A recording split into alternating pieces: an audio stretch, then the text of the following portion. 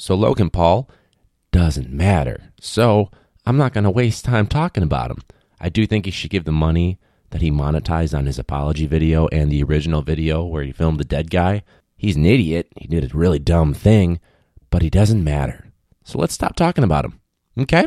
Welcome back to Classroom Brew. Please grab a beer and take your seats. This is going to be part 2 from last week with Mike.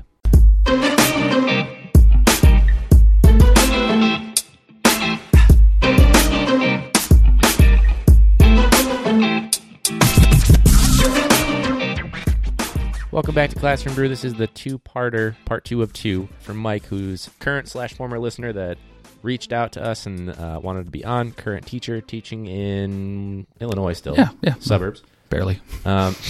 You got to give yourself more credit than that. No, I mean barely in Illinois where I'm at. Oh, I gotcha. But wanted to let you guys know about a campaign I'm taking part in called hashtag 2pods-a-day. Aims to introduce listeners to 2 independent podcasts every day. Promotion hopes to give visibility to some of the great indie podcasts that you probably haven't heard of. Hashtag 2pods-a-day. Listen more, listen indie. Find more shows like mine, Classroom Brew, by following hashtag 2pods-a-day on Facebook and Twitter. We're going to be featured this month, January. No idea what week, what day, but we're going to be featured this month. Make sure you check us out. We're on iTunes, Podchaser.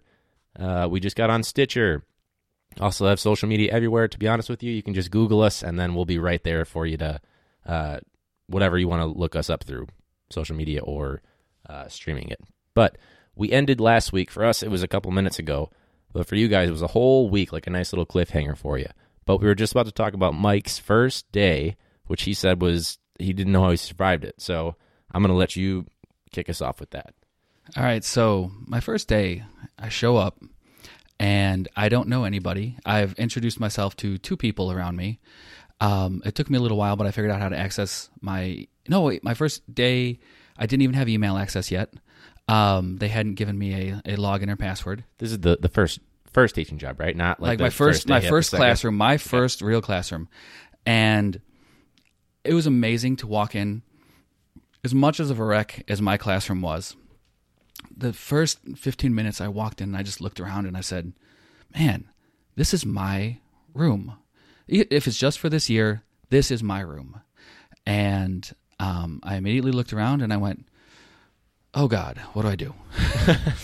And it was the experience and the thing that ran through my head the most on my first my run up to my first day. My first day was, I'm a total fraud. I am not ready for this. I am not prepared for this. And I was so unprepared that I didn't even know which class periods I was teaching.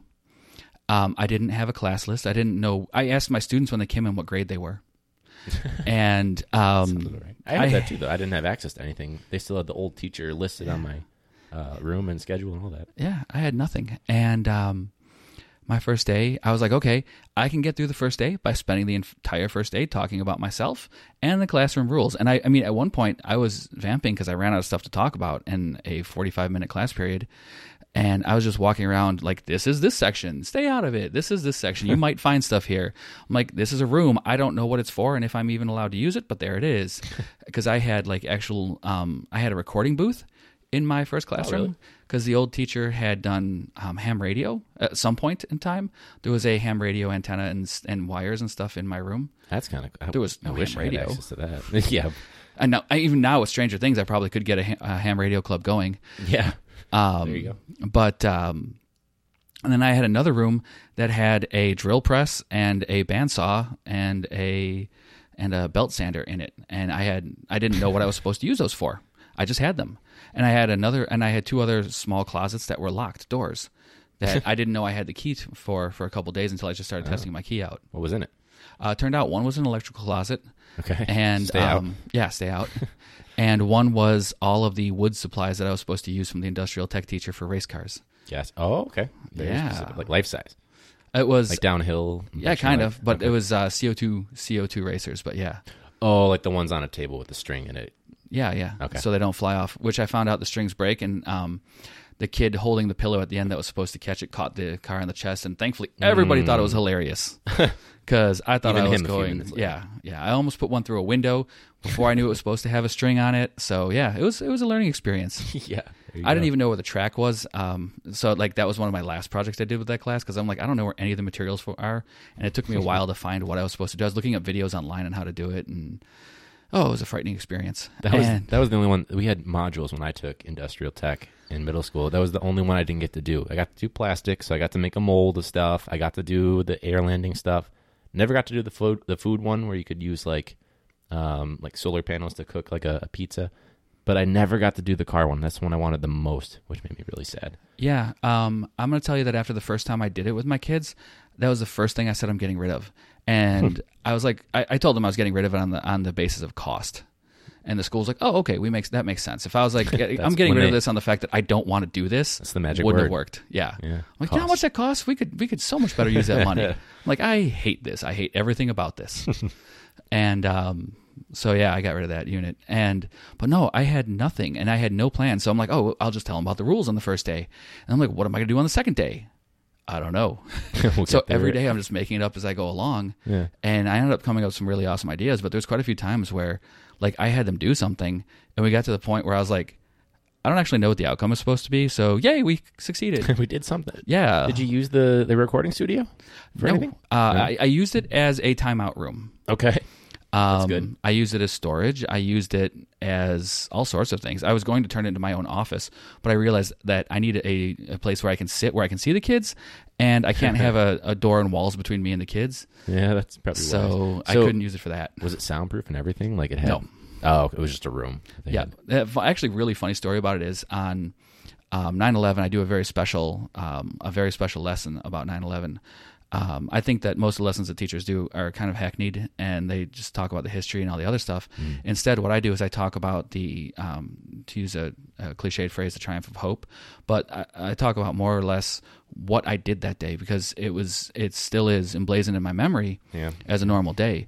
But I want the kids to realize that even though terrible things were happening in the world, I go through my day, and 9/11 is a backdrop to my day, and I want them to see that if they ever face a really bad day, like one really bad day in their life, that the next day the sun will come up, and the next day the sun will come up, and they can move on from it. And everybody understands the shared trauma of 9/11 enough that if I use that as an example on 9/11, it's a vehicle for teaching the kids about overcoming trauma. And so that's what I use it for. Yeah.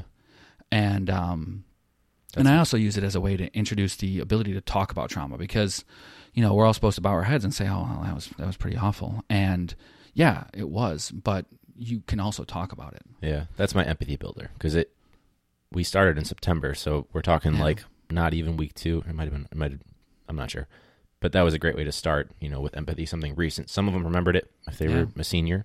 None of which is mine weird. anymore. As I say, middle school. They're born in 2004, 2005. My last group that remembered it, there was a couple kids in 8th grade last year, and that's it. That didn't even remember it. They were born. None of them remember it. Yeah, which is crazy. I mean, I was in 2nd, 3rd grade, something like that. So it makes sense, but it's just mind blowing. College. It's mind blowing, man. Yeah, and so I teach the same lesson every year, and I always tell the kids, I'm like, listen, hey, if this is tough for you, and for some kids it is, I use that recording studio as a room that I could put them into. I'm like, you guys can go hang out, play on your Chromebook, catch up on homework, do whatever you're going to do. Go do that in that room. Well, some of the kids thought it was soundproof. And they were some of my jerks. Like, oh, shit. Fuck. Oh, they were screaming, they were yelling, they were acting like fools. And I pretended I couldn't hear them. And I told the class at one point, I'm like, guys, pretend that we can't hear them and let's see how ridiculous they get. And they really went all the way. And I just took notes and I wrote them all up afterwards. And I came out and I told them all to come out when the bell rang. I'm like, I need you guys to stay. I'm like, what? I'm like, I want you guys to sit right here. I'm going to close the door. And then I went into the room and I closed the door and I yelled, the room isn't soundproof. They were just staring at me through the window. Like, oh, shit. They're like, oh. I got to know. What's some of the, if you could give me like a quick little like transcript of it. This class is bullshit. Yeah. There you go. So, I mean, that was the one that, like, one of them was just chanting like 3 times in a row, and the kids were dying trying not to laugh. And as I was talking, I turned my back to look at the board, and I responded to my students, and I'm like, "You're getting written up." So it was, you know, I didn't feel like I lost my position as a teacher because the kids in my class who knew what was going on knew that I had it fully under control, and I was letting this happen until it went too far. And like, if they would have really, like, if they would have just started ripping into kids, and like, yeah, anything like that, I would have stopped it. But they were just being dumb. I mean, they actually got bored with it at first. Every so often they would do something, but they're like, "Oh, he's not responding. I can only swear so often before it's just boring." Yeah. So most of them just ended up doing what kids do naturally when you give them free time, is play on their phones and Chromebooks. Yeah, that's the go-to. So, I mean, we were a 1-to-1 district, so we had Chromebooks. Now I'm not in a district that's not 1-to-1 now, and oh my God, it's like going back in time. It's really painful. Yeah, that's what I student taught in a 1-to-1, and now I'm not so much. We have a cart, but that's about it. Yeah, I have laptops in my room, but the thing is that when the kids have devices, they actually know what to do with them, and they get out of the habit of, oh my God, this is amazing, to the point where they're like, this is just another tool. And they get over the whole let's play games and let's look at shoes online and all this other stuff. And it's the boys who look at shoes online. Yeah, no, seriously. There's this one kid that I see him written up in other classes. I'm not sure why he does it in. He'll do it in mine, I guarantee it. But he'll constantly be on his phone. They'll redirect him, and he's like, "Oh, I'm shopping. I'm buying something right now. Give me a sec. Oh, I got to do my shipping." It's like, oh my God, come on, man. I was in a training class over the summer for Project Lead the Way, and the teacher, we had demonstrated understanding, but he had to follow a script because it's Project Lead the Way, and that's a very scripted program.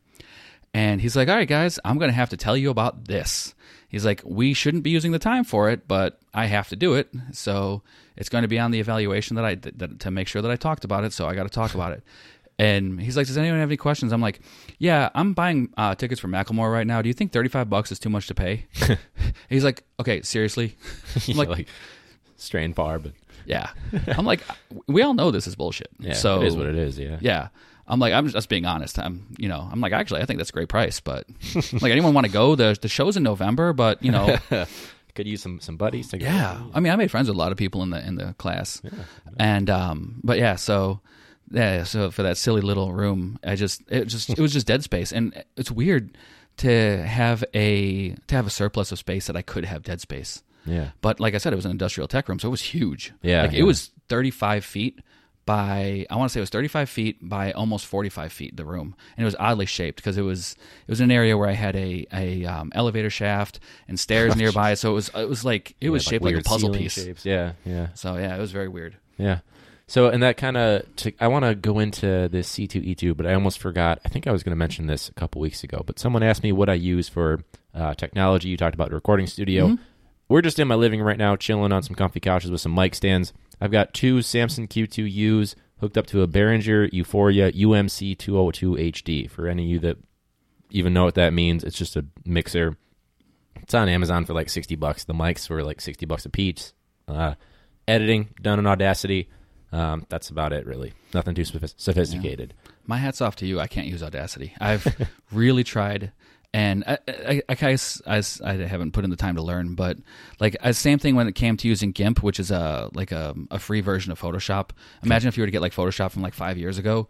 That's what GIMP is. And it wasn't until I literally had to use it, like I had to learn this for the students, that I learned to use it, because I was like, this is too hard. I just need Photoshop. And once I had to use it, I learned it. So I'm assuming that Audacity is the same way. Once you really get it, you got it. Yeah, it's not bad. And you can tell in earlier episodes, like hence why episode 1 is no longer available, because it was so terrible. But I think it took until like episode 5 or 6, because I forgot to, it's called compressing it. And so it just maximizes the volume without peaking. Didn't do that because I didn't know enough about it until then. So now my audio quality is way better than it used to be. But yeah, and it is what it is.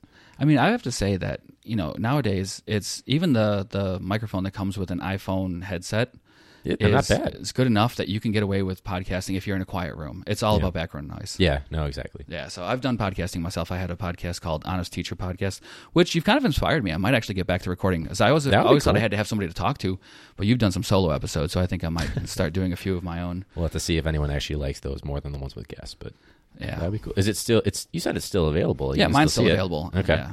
It's last couple podcasts I've posted were just audio recordings from my my talks at C2E2. Okay. and which I want to get. Yeah, we were talking about that. Perfect segue. Segue. So that's it for those of you trying to podcast. Work on segues and finding things full circle. But you were talking about, and this is actually how we first got to talking, because you heard it in one of our episodes early on when you found us on Overcast. But we were talking about, is this career, I think it was the episode with Aisha, and it was, is teaching going to be where you are when you retire, or is it a stepping stone? Is it something that you might go into administration, then back to administration, then back? Because some people, they've gone all around. Like I know someone that he's taught in middle and elementary schools and then high schools, and then he went back and he got administrative stuff. He worked in central office. Now he's back teaching. He might go in to become some other administrator somewhere else. It's a cool continuum. It's nice that you can, as long as you're still up on certification, you can go around and around and around. You were kind of talking about how, especially with C2E2, you were at a PD and you met these guys. I'll let you explain what C2E2 stands for, but careers as a stepping stone, or maybe this is where we're going to be at the end. You were kind of the mind of... I'm of the mind that if I could make money as a stepping stone from teaching into something that is in the orbit of teaching but not necessarily in the classroom, I would love that. But what happened is my first year of teaching, I'd said in my previous episode that I had a very understanding principal my first year, and I came to him with the most bullshit proposal. I said, I really want to go to Comic-Con in Chicago, which is Chicago Comic and Entertainment Expo. It's C2E2. It's in the spring. It moves around in months. I think this year it's in April. And I really want to go. So what I did is I totally tailored my PD request. I gave it just the acronym that it's known as, C2E2, and thankfully it was supported by C2E2.com, which is their website. And I was like, I want to do this. And I looked on their website and I saw that some of the panels that they had were very education focused. I was like, awesome, this is totally going to support my idea. Because I was really willing to just pitch it as I'm going to go learn about like different, ways to introduce material and reading material. When I'm a STEM teacher, what do yes, everybody's a reading teacher, but in reality, what am I introducing in STEM that I really need to go to a PD for reading? Whatever. So I talked him into it. And so I go on this Friday, and I was amazed by the amount of educational content that was at a comic convention being presented by these teachers. And it was amazing. They fired me up. I went back, and that was one of the few PDs where I brought back stuff to my school, and I started going to other teachers. I'm like, did you know this? Can you do that? You can do this. And so much stuff has grown out of it. It's one of the best PDs that I go to every year. So this is like the same, like Persepolis, Mousy, all those things. More than that, though. You can really use pop culture, which is what it evolved into. Is at first it was comics in the classroom, but as I got to know the guys who were running it, and I got to work with them, and the two guys who are the lead are Ronell Whitaker, who's a great teacher on the South Side, and Eric Kallenborn. And you can find, I think Ronell is, at Mr. Whitaker on Twitter, and then Eric is at the Comic Book Teacher, I believe. Those two guys are the Chicago arm of this organization, and a lot of guys work with them, mostly Southsiders, and I represent like 90% of the North Side contingent. Okay. And like the amount of things that they branched out into and the PD that they present and the quality of people they bring in is just absolutely amazing, and it really teaches me what all the different ways that I can engage my students in a meaningful manner. And so I started working with them. They're like, well, we don't have a STEM teacher. If you want to be on that, we're trying to gather a STEM panel. So the first time I get together with them, I'm actually presenting at C2E2 the following year. I'm invited to come back. Nice. And it's working up really fast. Yeah. And I find myself sitting on a panel with an Eisner Award winner. And for those of you who don't know what an Eisner is, that's essentially the Oscar of the nerd world. It's right up there with like a Hugo for sci-fi writing. And Eisner is the Oscar of comic book writing. So I'm up there with a teacher who's a IB chemistry teacher in the Carolinas. I want to say North Carolina. And his name is Matt Brady, and he runs a website called The Science Of. And then there's me, and then there's this other guy who's a math teacher out in Indiana, Jim McLean, and he's got his own comic book series called Solution Squad, where he's gives these lesson plans to teachers, and it teaches Common Core math. And I'm up there, and I'm like, I make stuff. Shit! Now I gotta fake it till I make it. Well, that's another thing. I got up there, I'm like, I'm not prepared for this. I am so not qualified to be here. I am a total phony, and they'll know instantly. But once I got to talking about what I did, a lot of the questions came my way because all the other guys teach conceptually, and I was one of the only people up there who taught physically. I'm like, I teach kids to turn garbage into robots. And people are like, wait, how do you do that? That's pretty cool. Yeah. And I'm like, I go to Goodwill and I buy anything with a motor in it, and then we just turn it into stuff. I'm like, you can buy a broken alarm clock for 25 cents at Goodwill, and there's a lot of good parts in there. I'm like, there's a number LCD display, there's a 9-volt battery harness, and people are like taking notes, and they're coming to me afterwards and talking to me, and I'm like, oh wow, this is amazing. And I ended up talking to people at the teacher mixer afterwards, and a year later when I spoke again, the same girl came up to me, and it was really funny. Something that can only happen at a Comic-Con. She's like, I don't know if you remember me. I'm like, yeah, you were dressed as Agent Carter last year. And she's like, yes. I'm like, I don't remember your name, but I remember what costume you were wearing. Exactly what you're wearing. That's cool. About it. Yeah. Yeah, and I think she was like dressed as Squirrel Girl this year, which is a really obscure character, but props to her for doing it. And she told me that the advice I gave her during the teacher mixer was the difference between her getting a job and not getting a job. And I was like, oh my God, I made a difference. And it's really amazing the impact I've had. I've gone to comic conventions and other conventions with this group. They got absorbed into a group called Pop Culture Classroom, which is a large education outfit out of Denver. In fact, Pop Culture Classroom itself is a education outfit that runs their own comic convention, the Denver Comic Con. Oh, that's right. This is what you said. They became big enough that they were able to. Yeah, and they're national. And these guys are representing, like I always call them the Midwest family.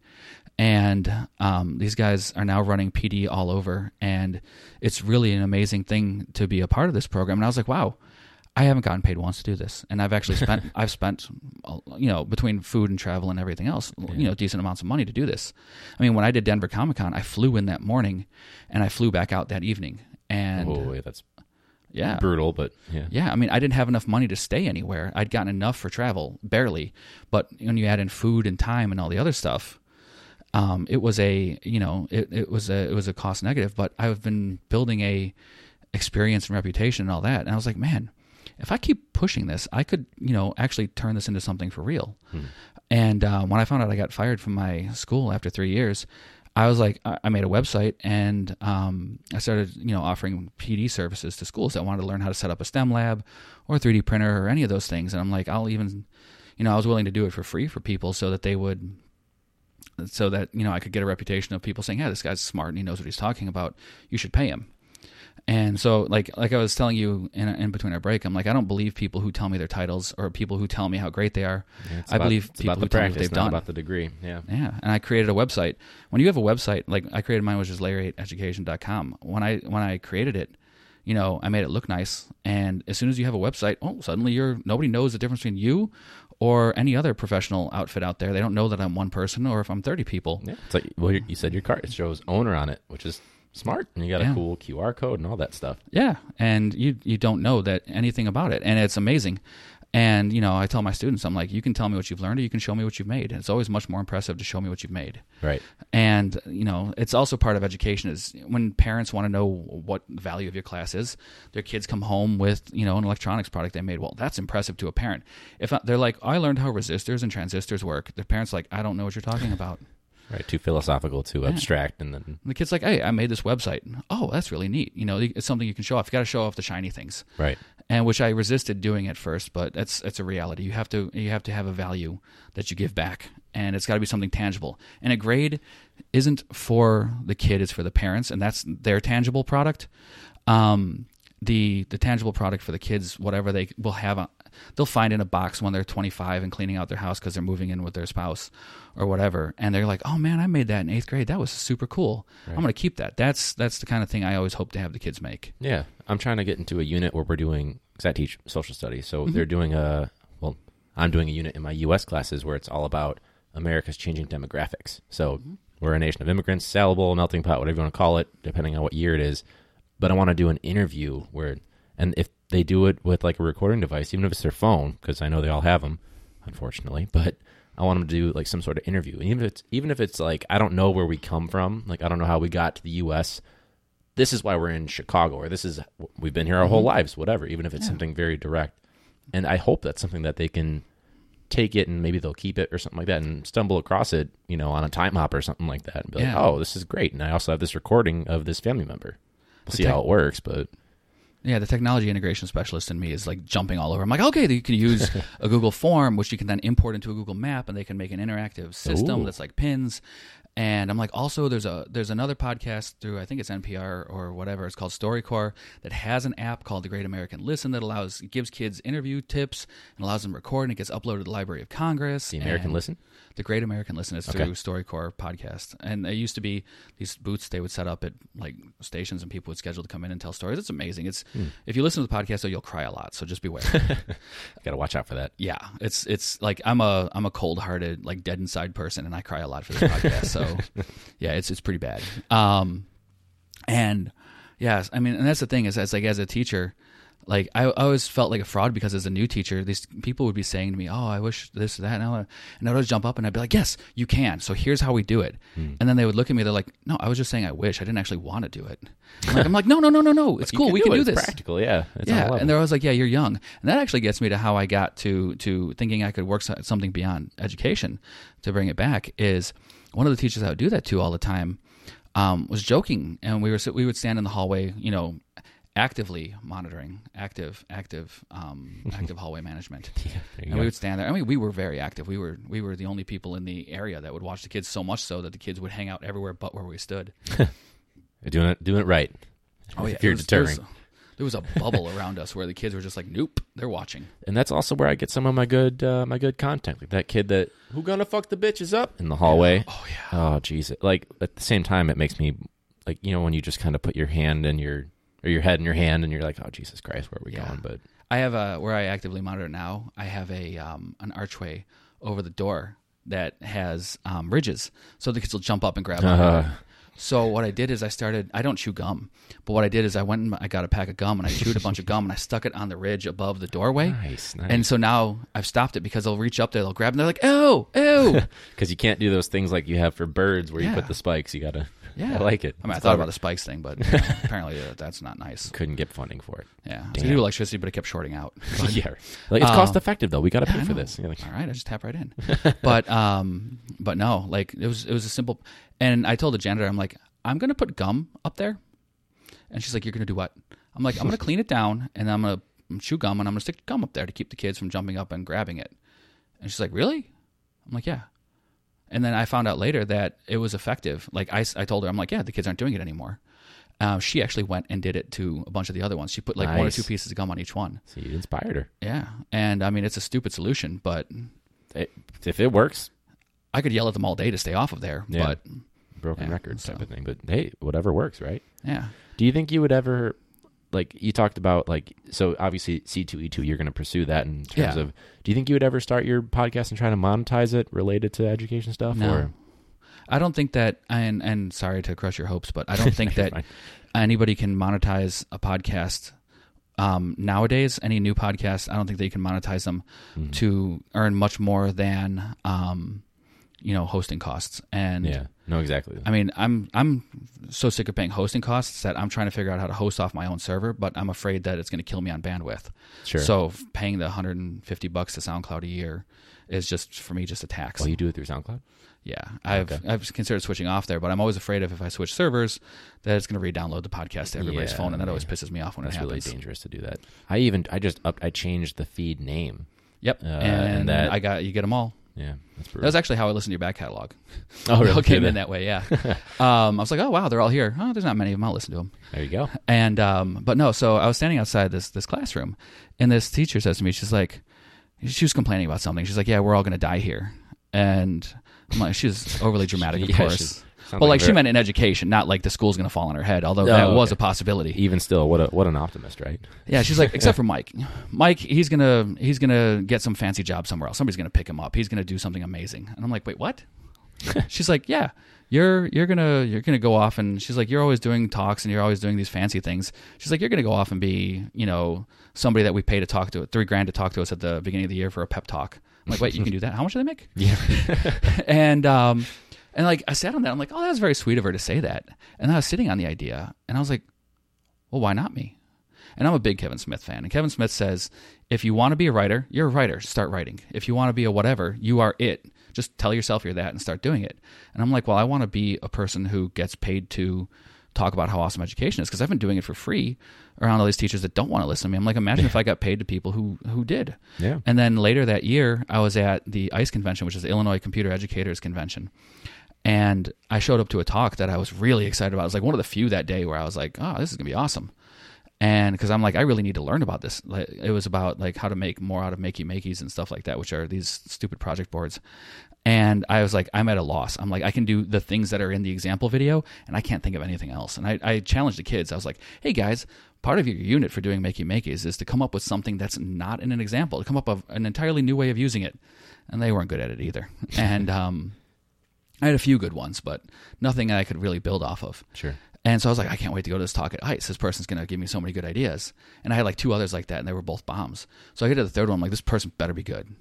And I get there, and it's like 3 minutes after the talk's supposed to start. And I'm looking around, nobody's there. And I'm like, all right, so where this person's running late, no big deal. And then it's like 10 minutes after the talk's supposed to start. And I go to the back of the room, I'm like, this person didn't show up, did they? And the docent or whatever you'd call it, the person guiding it was like, yeah, we're trying to find him. I'm like, any objection to me just like asking questions to people until the person gets here? They're like, are you going to talk? I'm like, no. I don't have anything to say. I just want to ask people questions. And they're like, no, whatever. And so I got up there and I'm like, hey guys, so it looks like the person's not here and I am not your speaker. But my question is, what are you using in your classroom and how are you using it? What technology are you using in your classroom and how is it going? And I got answers back. I'm like, that's really cool. I'm like, I'm using this and it works that way. And so I opened up a dialogue. And the next thing I knew, the person in the back is holding up 3, telling me there's 3 minutes left in the time. I'm like, whoa. Well, the session's almost over, guys. Thanks for staying with me. We had a great talk. Yeah, you made it productive somehow, right? Yeah, and like most of the people stayed, and somebody actually went into the Google Doc for that talk and changed the presenter to my name and put my info on there, and I didn't even realize it. The person actually bothered to Google me online, get my Twitter info, and put it into the thing for the presenter, and I was like, oh, cool. That's a pretty big stepping stone. That makes sense then why you were thinking, oh, maybe this would be a stepping stone for whatever's next, but. That's pretty cool. The thing is that most of you don't get paid for. Yeah. But I found out that people who have a lot of connections can turn themselves into a PD outfit where you go to schools and you give PD and they get a ton of money.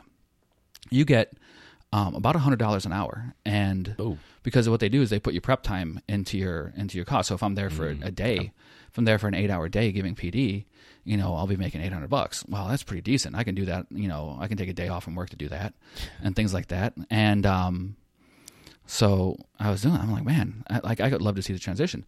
And then over the summer, I was speaking at the American Library Association annual conference in Chicago. And I was so blessed to be on the stage with Jean Lewin Yang, who is the author of American Born Chinese. His writing is probably below where your kids are at, but he's a really great author. Well, to be honest, they're definitely below reading level. So, well, if you're looking for your unit on immigrants and their travels, American Born Chinese is your book. Exactly. And it's also a graphic novel, so it ties back to C2E2. There you go, and I can do it early on too because we're starting with Transcontinental Railroad, and that's Chinese immigrants. Anyway, there you go. And so I was up on the stage with him, and then I was talking to him afterwards, and I'm like, man, I want to do what you do. Because he used to be the same type of teacher I was. He used to be a technology teacher.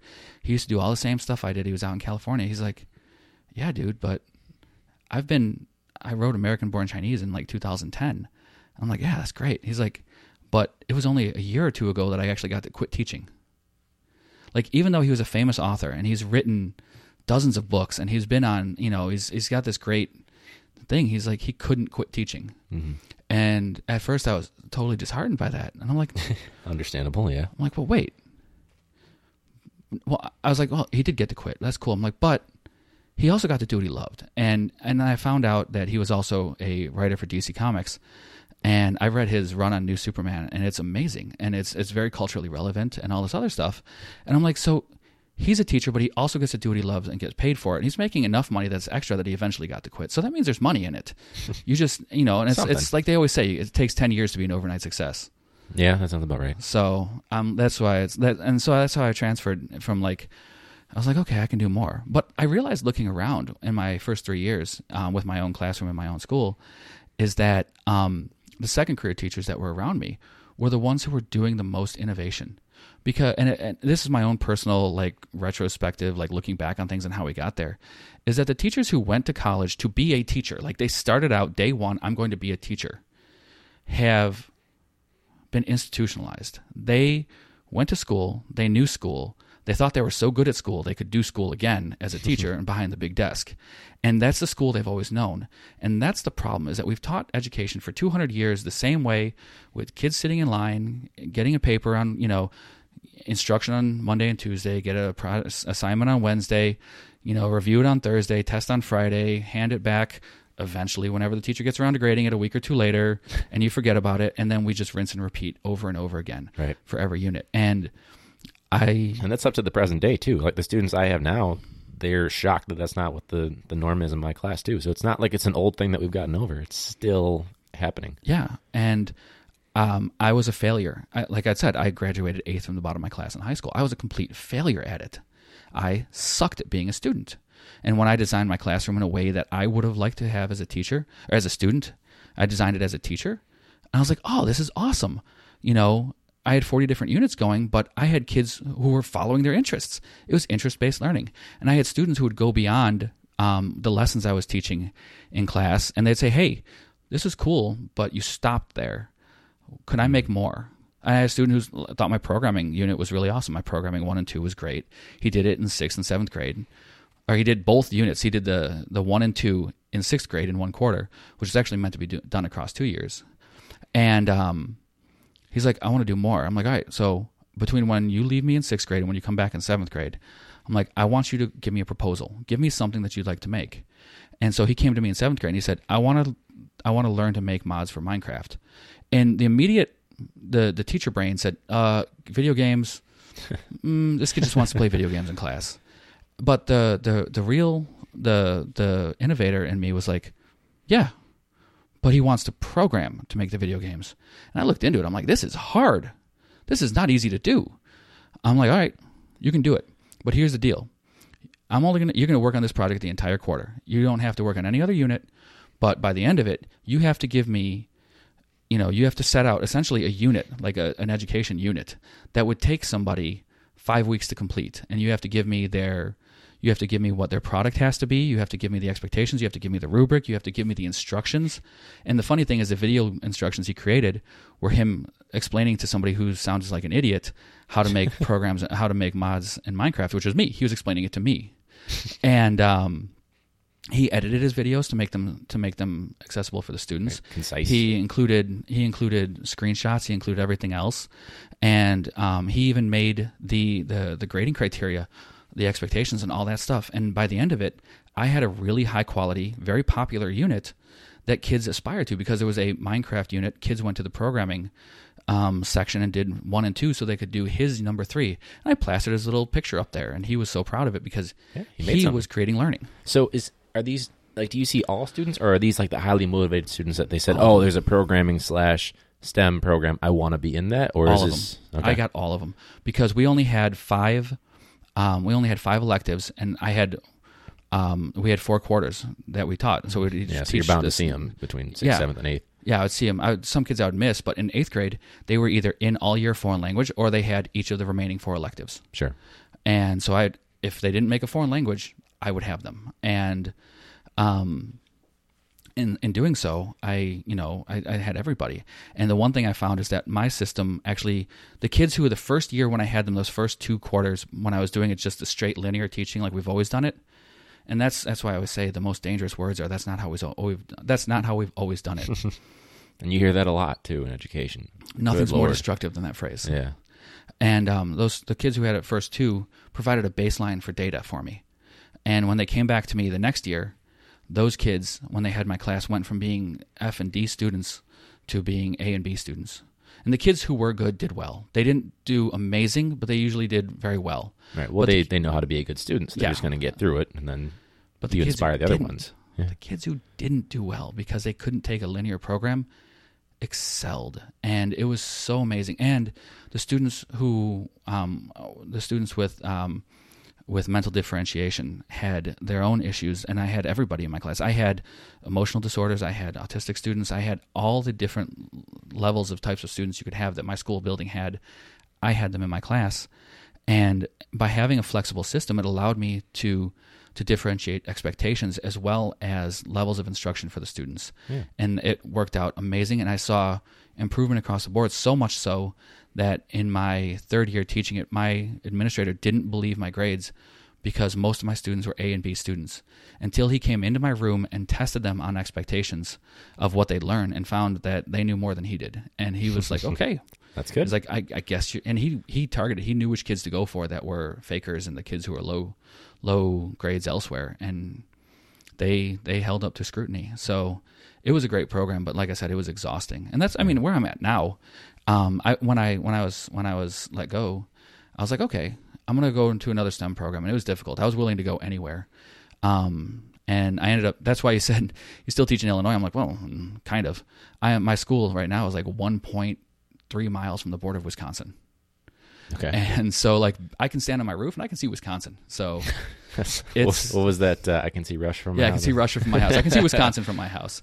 And so I teach there now, and they have a Project Lead the Way program, which I was like, oh, look, that's what I used to teach, but like organized. Somebody's already made the lessons for me. And it is and the problem I ran into is the same problem I've run into in the past. I taught the first trimester because we do 3 trimesters instead of quarters. And I taught the first trimester exactly the way they wanted to teach me in a linear fashion, and it tanked. Yeah, I'm teaching this trimester exactly how I think the kids would like it, and we're excelling. So I have to be myself, and I think that any program where I'd be locked into, I would struggle to make it through a year in. As long as I have the flexibility to be myself. And some of the other teachers who are core teachers in my building are locked into a program where they have to do this lessons during this week, and they have to use this worksheet, and it's so locked in that, I mean, it's everything short of telling you, say this word and then smile at the end, and then they just pause and smile. That's how I feel sometimes, to be honest with you. Like I have a little more flexibility than that, but there are certain things I need to do. And some of it's good, to be honest, like reparations for the city of Chicago with John Burge.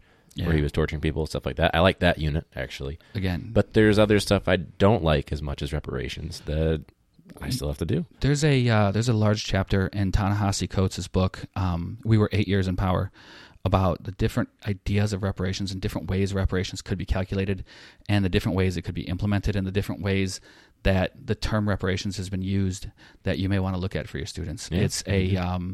It's Coates writes for the Atlantic, so I would say it's the reading level might be advanced for your students, but I think that if you took excerpts and explained it well, you could definitely present it from a modern author that they might recognize the name of. He was the writer who also wrote the most recent Marvel run on Black Panther.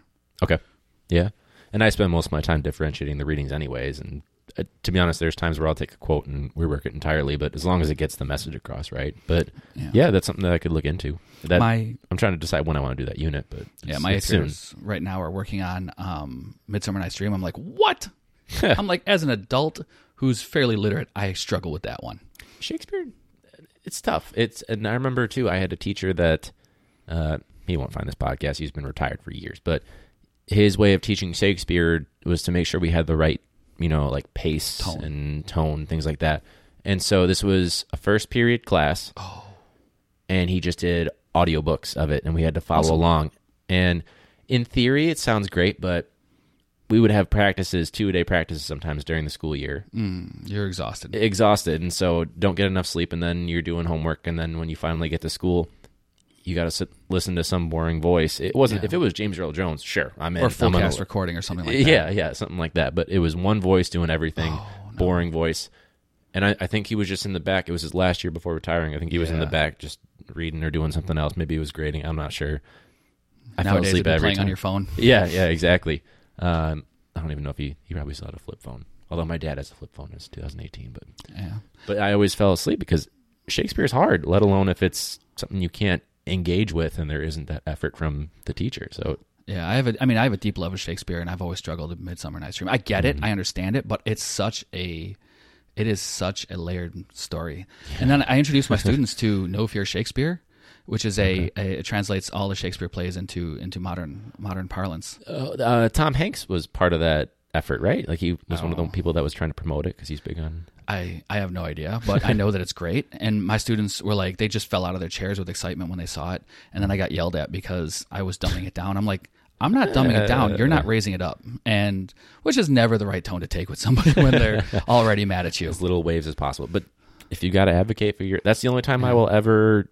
I usually stay in my room and try to, as a first year teacher, just stay out of the way. I know I've got other experience, but no one's going to recognize that, so I try to stay out of the way and do my thing. But if it's something that's going to negatively impact the students, that's when I'm going to raise my voice. Yeah, you kind of have to. Yeah, you're still at your first school, your first classroom. Having changed schools, I got to tell you, it's rough. And this is something we talked about, is that, you know, I went from having a 1-to-1 classroom to now I have computers, and now they, you know, but they don't all the time, and they act weird. And the focus of the district changing. The thing you don't realize when you change districts is when you were new, you were really eager to learn all the idiosyncrasies of the district. When it was your first classroom, you wanted to know how to be the teacher in that building. But when you get into your second or third school, you get in there and you're like, oh man, you know, we used to do it this way, and you can't think like that because, you know, you're the new guy. You have to adapt to their system. And everyone's like, oh yeah, you're an experienced teacher, you know what to do. Nobody told me what to do. Like, I had so many times where I was like, I don't know what's going on. And it was really rough to go to a new school. Yeah. And then I have so many of my own personal idiosyncrasies that this new school has broken in me. I'm a big info security person. This is my horror story, because you said, you know, you have a good horror story. Yes, this is it right here. I am an info security nut. In fact, I am the team coach for the Cyber Patriot team in my building, which is a national program teaching students cybersecurity skills, and they're learning defensive security, and it's a really great program through the Air Force. And so, I mean, obviously, I don't joke around when I take information security seriously. In schools, we should, because we have all of the information, home address, social security number, everything for these kids who haven't established IDs yet. They are a criminal's dream for what they want, for the information they want to steal. There's a repository of it. And there's a school district in the northwest suburbs of McHenry who last year had a spear phishing attack where somebody sent all the secretaries an email pretending to be somebody within the district, requesting the database copy of all the student information. And one of the secretaries exfiltrated it without a question. Jesus. So all the student information is compromised. Oh my God. And it was public, and it was a real small piece in the paper, and nobody said anything about it. And I saw it, and I just about fell out of my chair. So it's very serious, because these are kids who don't have a driver's license picture on file. And you can get with them, you can get a birth certificate by mail. And so with a lot of those things, you have to be concerned about what kind of information. And we have FERPA and we have COPA, which is supposed to keep student privacy. Well, my district is not following any of those rules. We had pep talk presenters who were taking pictures of the entire gym assembly of all the students. Like, I'm putting this up on Instagram right now. I'm like, Some of those kids are no pictures. Oh my God. Oh yeah, you've just violated like federal law. Cool. And my administration smiling in the background. Awesome. Oh God, we broke so many laws. That's cringeworthy. Yeah. Well, then there's even teachers on Instagram that are better. Like, they'll put an emoji over the face, and they know it. How do these higher up people that should know it because they actually have access to that not be aware of what they should be doing? And I pointed it out to them, and they're like, "Oh, it's not a big deal. Nobody will see it." No, but nobody will see it. Nobody will see it. I'm like, as an InfoSec person, I can tell you that somebody who wants to will find it, and that's not good. And so I get super nervous about that stuff, and I don't want to be the person as a new guy who's pointing out all the things you're doing wrong, because then you're just a jerk, and nobody likes you. And I already hide in my room, so everyone thinks I'm a weirdo to begin with. And so then one day I get an email, and it's like, yeah, here's this program that we use, and here's your login information. And I open up the PDF, and it is a master list of all the usernames and passwords. Not just for that email, or not just for that program we had to use as teachers, but my school provides you your password and doesn't allow you to change it. And they have one of the biggest sins in InfoSec is what's called password reuse. So we use the same login and password for everything, for our email, for accessing the network, for accessing the grade books. So you get popped once as a teacher, everything's accessible. That's just one teacher. This is an unencrypted, unpassword protected PDF that could be on every system that includes the district's like homepage access and all that stuff. Anybody who has a malicious intent, including a teacher. Imagine if I have beef with a teacher and I just log into their computer and start sending, hate mail to people using their account. I can do it. And with having everybody's usernames and passwords, that was frightening to me. So I brought this to the attention of my principal. And this was I want to say in late September, and there was nothing mentioned. I'm like, okay. Well, I'm the new guy who's not going to make a big deal out of this. I think it's a terrible idea. And then just recently, it happened again. Somebody's like, here's the updated list. It includes all the administration, all the teachers, all the everybody's passwords and logins. And they're all the default ones. And I'm looking at it. I'm like, okay, this is the second time it happened. And then I'm like, I look at my schedule. I'm like, hey, I have a meeting because I'm on a committee for technology. And I'm like, oh, cool. I have a meeting with the district's head tech guy. And he and I had our interests. And I'm like, yeah. So I sidled up to him after the meeting. I'm like, hey, you have access to group policy, right? And he looks at me, he's like I just said the magic word of somebody who A, knows what they're talking about, B, could potentially cause you trouble. Because group policy is essentially like having the master key to all the technology accounts and everything. He's like, yeah. I'm like, can you force a password reset on everything? He's like, I can, but I won't. And so I show him the email and I forward it to him so he has a copy of it. And I'm like, okay, this is going to solve everything. We're going to get this taken care of because he knew how bad it was. Yeah. Turns out he's not allowed to change the passwords. The district likes it the way it is. And they're everything short of having them written down on a Post-it note next to the computer. So it's going to literally take some sort of crisis to finally get them to change. Yeah.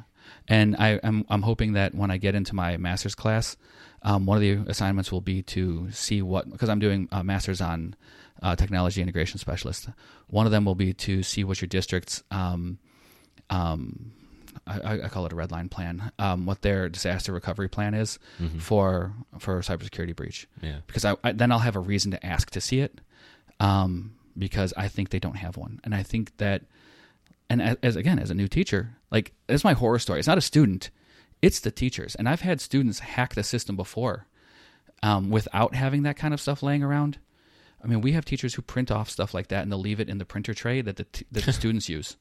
The students who get their prints get it from the same printer that the teachers get theirs from. Imagine some student comes across this waiting for their, picture of Little Yachty to print off. Because that's 90% of what I see in the printer tray from students. That sounds about right, yeah. And so I'm like, okay, some student picks this up. He now has a master list of all the usernames and passwords. All he has to do is just go to PowerTeacher. He has to go and he could log in. He could pull all the 504 information. He could pull all the IEP information. He could pull all the stuff that's on the networked hard drives in class. He could log in as any teacher, anything. I mean, I got emailed a master list of all the student login and passwords. And I'm like, I don't have these students. I'm like, according to FERPA and COPA, I shouldn't have their information unless I have them. They're like, well, you might have them down the road, so keep it. I'm like, you got to be out of your mind. Yeah, Jesus. That's like it is the worst case scenario. Yeah, to be honest. Yeah, it is really the worst case scenario and they're so bad about information security. That's my horror story as a teacher. I'm like, you guys are in 1990s for your security program, because when I was in high school, we had this program called Foolproof on the computers, and I was such a bad student, I was such a jerk that I got put in a study hall by myself. What? I was a troublemaker, and before most of us were back when we were in school. Before people knew what the word goth was, I was goth. I had actually organized a protest in my school and gotten a bunch of people suspended. I was a troublemaker. So they isolated me so I wouldn't cause more trouble. And so they put me in a computer lab with a teacher who was on their lunch break. And so I had unfettered access to the computers all the time back in I want to say 97, 98. And they had Foolproof as a security system to stop me from doing things I wasn't supposed to. So eventually one day I just uninstalled it. That was it. That was the security they had in the mid-90s. Nice. I just uninstalled it. Wow. So how far they've come. Yeah. And I'm like, there's kids who are going to bypass it. I'm like, I'm on the network now and I've bypassed most of the security just to teach my class. So I always feel bad about that. Yeah, that's my horror story in a nutshell. Well, I think, and it's kind of cool too, because we have not had a STEM or information technology type of teacher on yet. So that's a good perspective to have. They're weirdos for a reason. They're expensive. But here's the thing. And this is what I always tell people when it comes to STEM. You can spend as much or as little on it as you want. There is everything you could ever need out there for you for free online through in-app browsing. If you want to teach a 3D printing program but you don't have a 3D printer, then you can teach using a program called Tinkercad. Tinkercad is a small like fork of Autodesk, which is for free and available and has lessons and can guide you through. It's almost like a pre-made unit to teach you how to use 3D imaging. And it's great because I've actually taught, I'll use 3D printing to teach life skills, because one of the things they do is the students will build their design, but they'll never look at it from a different angle from the camera. And so I use it as a life skill. I'm like, hey guys, you all made this pawn and the pawn looks messed up. And so how about what happens when you look at it from a different perspective? Oh, and I'm like, how does this apply to life? Like, that's my favorite thing to teach aside from STEM, is to teach like to talk to students. And I have kids who are trying to get into my my homeroom class because they're like, you actually answer our questions and talk to us instead of just make us do like the reading practice and the other stuff and homework. They're like, you show us respect. And I try to do that with my students, because I came and they were making fun of somebody for his clothes one day.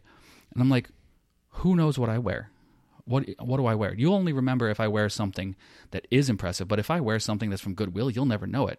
They're like, I'm like, almost all of the polos I have are from Goodwill. I'm like, most of the pants I have are from Goodwill. Like, I spend money on my shoes because I'm on my feet.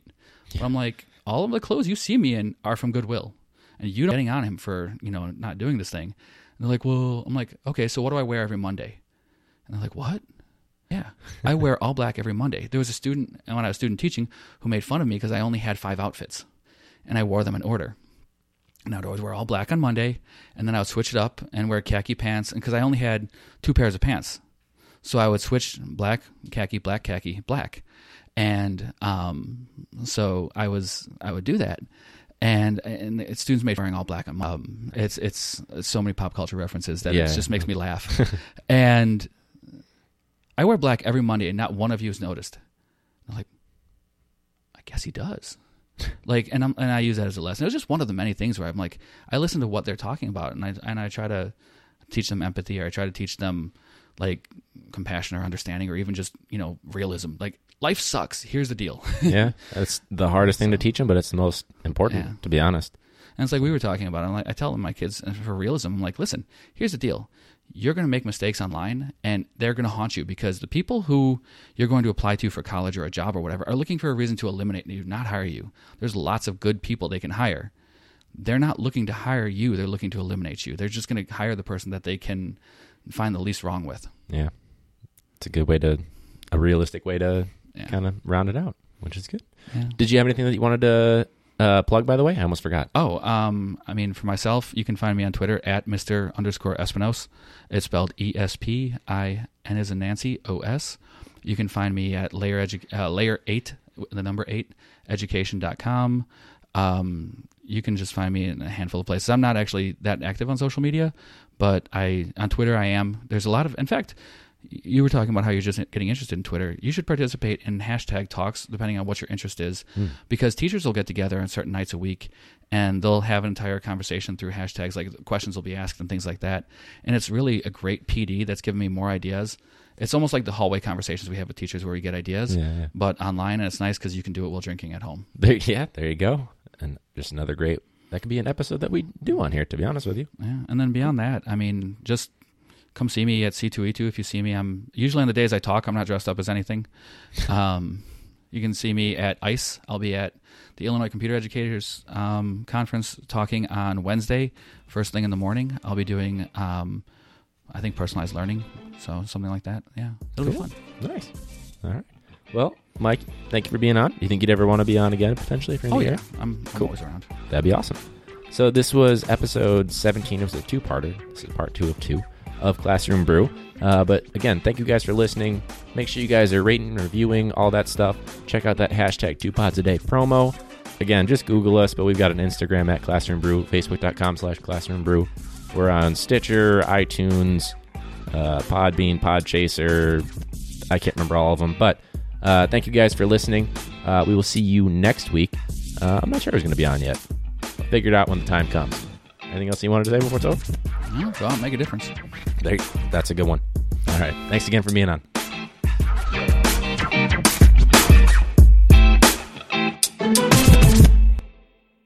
Class dismissed.